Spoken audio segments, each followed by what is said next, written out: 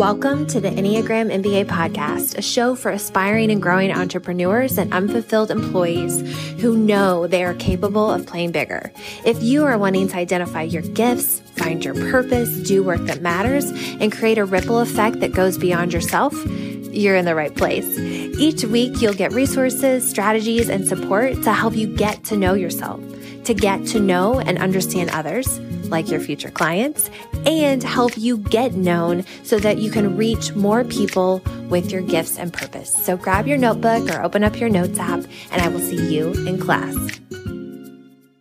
Sarah Lynn here, founder of Enneagram MBA, host of the Enneagram MBA podcast, certified Enneagram coach, and visibility consultant for women in business, women entrepreneurs, helping them know, like, and trust themselves first so that they can build a brand and get visible in a way that builds know, like, and trust with the people that they are most excited about serving. Today, we are looking into probably the most common mistyping that I personally have experienced in my work. It's between the type 2, the helper, and type 9, the peacemaker. And I think because I predominantly work with a lot of women, these two have a lot of feminine energy with them, being the helper, being accommodating, keeping the peace, that sort of thing. So it makes sense why these would be top two kind of mistypes of the Enneagram.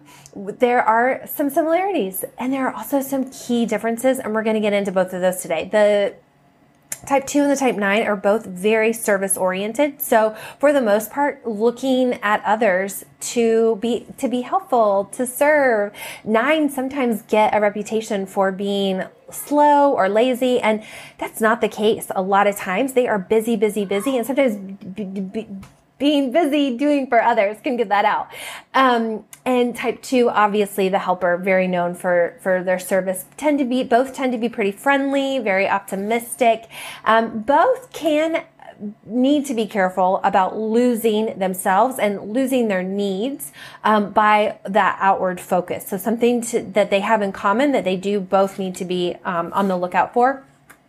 Type 2s, because their core motive is to be loved, wanted, and appreciated, will, if they're being honest, will admit that they can probably get almost anybody to like them if they want that person to like them. It is a skill, and they don't always use it for people that don't care about if they like them or not. But when it is important for them to be liked by that specific person, they can turn it on. Whereas a 9, their core motive is to have inner, outer peace, to belong, to have that connection.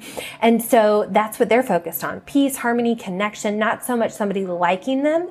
And then both will do for others. And of course, it's always nice to be appreciated for what you do for somebody else, the favor, a give, whatever it might be.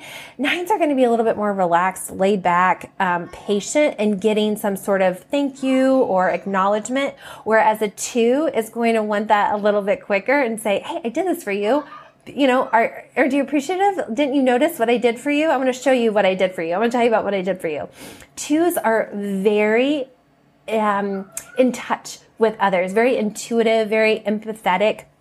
And so they can see who the real person is in front of them. They can see through people. They can see their hurts. They can see where there might be a little fragile. They can see their needs, and that almost draws them to that person more because they feel more connected to them, and then they feel more needed. This person has needs, and I'm here to help, so they need me, and we both kind of win in that situation. Whereas a 9 tends to idealize the world around them, kind of live in that optimistic, don't want to acknowledge any sort of conflict or bad and that type of thing in the world around them or in others. So they can put others on a pedestal and not really see who the real person is. The type 2, though, is definitely going to see that. Now, with that, being able to really understand and see somebody, 2s are excellent gift givers. Like, they know what their people like, what they want. They take pride in being able to pick out the perfect gift. They remember birthdays and other significant dates in those people's lives. Whereas a 9 They're gonna like to be given some suggestions for those gifts. And this one specifically is so true. I have 2 members in my family. One I'm pretty sure is a 2. One has self-identified as a 9. The 2 sends cards for every holiday. Every single holiday, St. Patrick's Day, Easter, getting cards, getting little thank you notes, thank you gift cards here and there at favorite restaurants and that type of thing. Type 9, extremely loving, extremely caring, but they just don't have that sense of like, what do I like? Have that like remembering, it's not on their radar of those like specific times and dates to do those kind of gestures. And that's okay. Like that, they're just not thinking about that. 2s will walk the extra mile for their people, and they will actually help them. They are excellent at providing practical help. They know what people need and they know how to help people get what they need. Whereas a 9, they're going to wish you well. They're going to wish you well on your journey. They're excellent at providing that comfort and that support, but maybe not as good as the 2 at providing that practical help. And part of that is because, they don't maybe do that for themselves. They don't have they tend to have a little bit lower energy, whereas a 2 tends to have more energy to do those kinds of things, kind of jump in.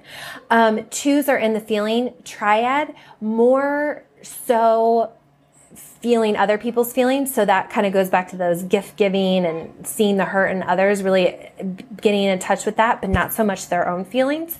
And 9 are in the body center, although their doing is sometimes repressed. And it doesn't mean that they don't do, it's just not always on the most practical things. And so again, a 2 is going to be, have a lot of energy and do, maybe a little bit more directed, whereas a 9, maybe not doing the things that they need to do in their relationships or in their job. And they can feel like, oh my gosh, look at all that I'm doing for you, or look at all that I'm doing for this project, but it's just not on the priorities. The last thing I want to mention is that 9s will tend to withdraw to get their needs met, and they'll actually try and get their needs met from themselves. Oh my gosh, it's chaotic out there. I'm going to retreat into my inner peaceful sanctum. And then 2s are going to get their needs met looking outside themselves and moving towards other people to get those needs met. So I hope that offered some additional clues. If you're still confused, I'm going to invite you into a Know Your Number session where we'll sit down and dive more into the key differences between the 2 and the 9 to help you clarify. And then if this was helpful and you realized, oh my gosh, yes, I'm totally a 2 or I'm totally a 9, but now what do I actually do with that? Also inside a Know Your Number session, we'll look at confirming that's your type and then look at ways to use it and really leverage it in the work that you do to build the life that you want, to help the people that you want. It's at saralynco.com/know your number. Again, saralynco.com/know your number. I'd love to see you inside, to be a resource, support you if I can. So until next time, I will see you. Have a good one, and I will see you soon.